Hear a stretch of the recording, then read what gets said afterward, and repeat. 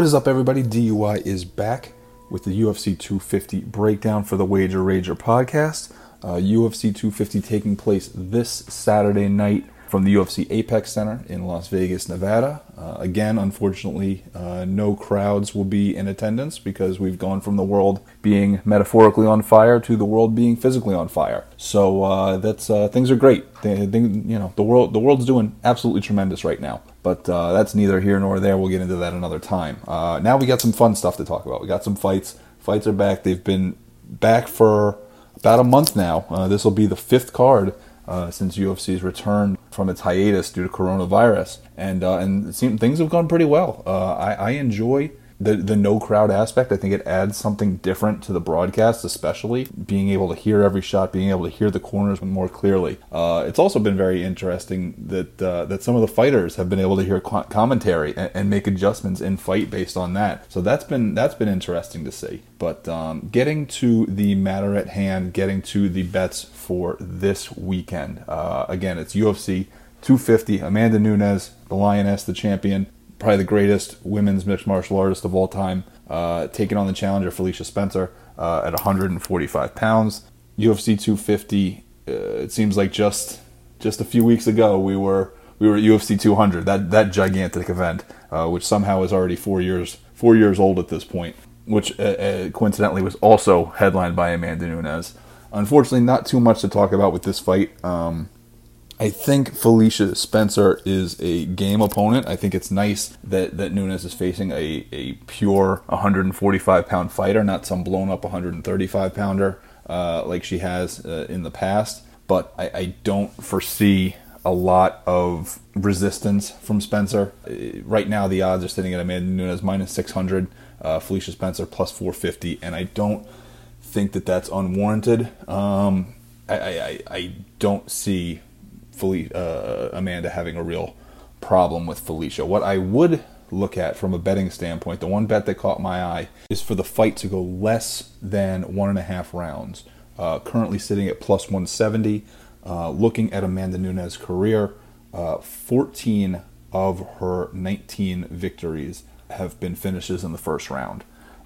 So that's a pretty great track record. That if she's fighting someone inferior to her, which I do believe Felicia Spencer is, she has the ability to get her out there quickly. And I think that that's the way that this fight's going to go. I don't think that she should be afraid of Felicia Spencer on the feet. The possibility of Spencer clinching her against the cage is there, but I think Amanda Nunes is probably bigger and stronger than Spencer to be able to hold off that kind of pressure and keep her at a distance. I'm not going to lock that bet in just quite yet. I'm still looking at it. I'm going to be curious to see how they look on the scale.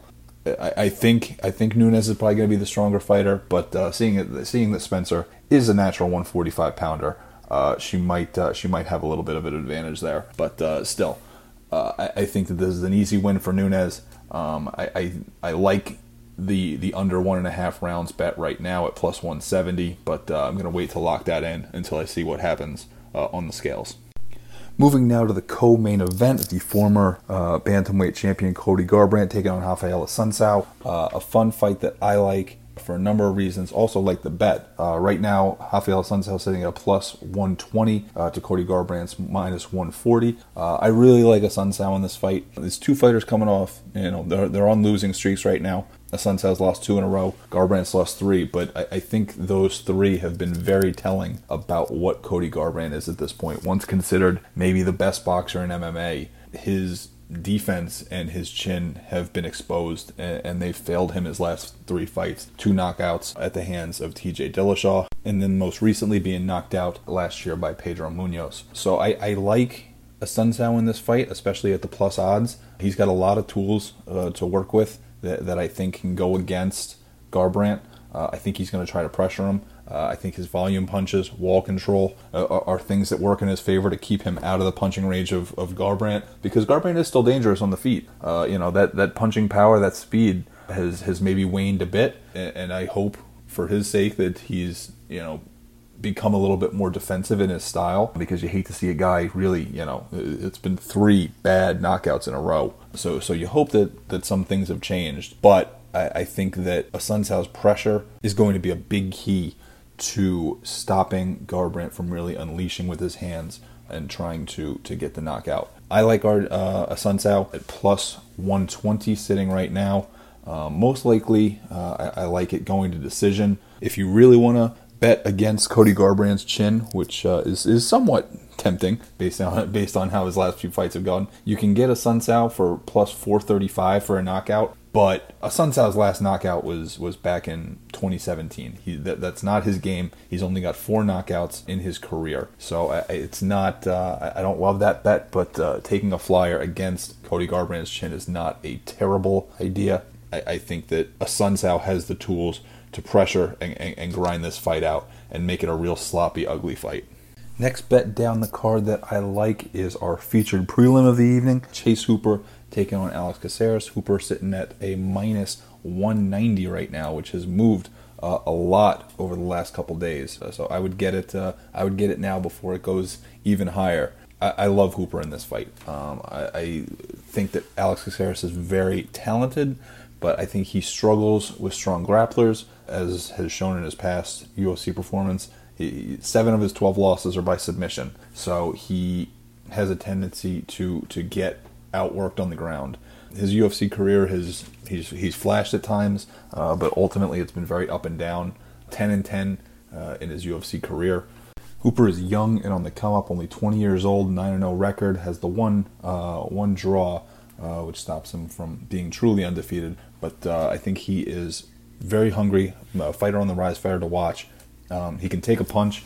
He has finishing ability. I think he's going to be fun for a long time to watch. But ultimately, I think it comes down to Hooper's pressure, Hooper's ground game, and Alex Caceres really lacks the game-changing power in his striking to really kind of keep Hooper off him. You know, Caceres likes to throw these big, spinning, looping kicks, punches, but they don't seem to have a ton of staying power behind them.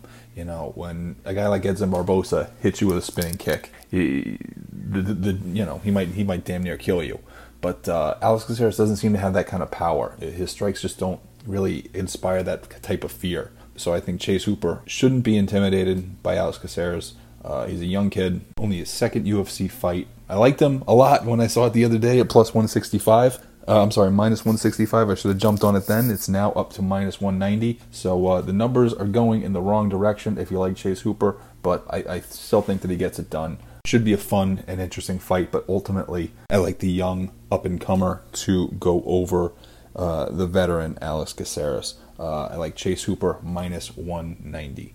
And final bet that I really like for this Saturday's UFC 250 will be Jussier Formiga plus 115 over Alex Perez, sitting at a minus 135 right now. Jussier Formiga, it might be a little undervalued right now. He's coming off 2 straight losses, but it's two of the upper echelon fighters in the division, Brandon Moreno and Joseph Benavidez. Perez is a hard puncher and another young kid coming up in the game, but I think that Formiga at this point is more well-rounded. He's been in these wars with some of the best in the world. Doesn't win them all, as we see, but I think that he has got more tools to be able to neutralize Alex Perez than Alex Perez has tools to put away Jussier Formiga. I think he's better all around. He's got great striking, great wrestling, good scrambling, and you can't discount the fact that this is a must-win fight for Jussier Formiga coming off 2 straight losses. Alex Perez, as I said, young kid, he's up and coming in the game. A loss doesn't derail his UFC career, but a loss for Jussier Formiga could be the end of the line for him here. So to quickly recap, my picks for UFC 250, I like for 2-unit plays, Rafael Assunção at plus 120. I also like Chase Hooper minus 190. Those are both 2-unit plays for me. A 3-unit play, I have Jussier Formiga. I definitely think that he has the advantage in that fight at plus 115. 2 bets that I'm looking at and but haven't quite decided on yet is whether I'm going to be taking the under 1.5 rounds in the Nunes-Spencer fight, currently sitting at plus 170. And then another fight that I'm kind of looking at, seeing how the odds move, is Gerald Meerschaert facing Ian Heinisch. Not really sure where I'm going with it yet. I like both fighters. I think the two contrasting styles make for a very interesting fight. Just not quite sure where I'm going with it yet. So please keep an eye out for our Twitter account, Reddit, Instagram, all that fun stuff. All the pics will be out there come Friday, come fight day. We'll make sure that we get everything out to you. And we love everybody reaching out and discussing picks with us. Even shitting on me. It's been a tough road the last couple weeks, especially that 0-7 a few weeks back. But we're righting the ship. This sport is almost impossible to really predict what's going to happen. But we had a little bit better success this past weekend, and I'm liking the bets that I have this week. So follow us on all the social media. Subscribe to the podcast wherever you get your podcasts, and enjoy the fights this Saturday.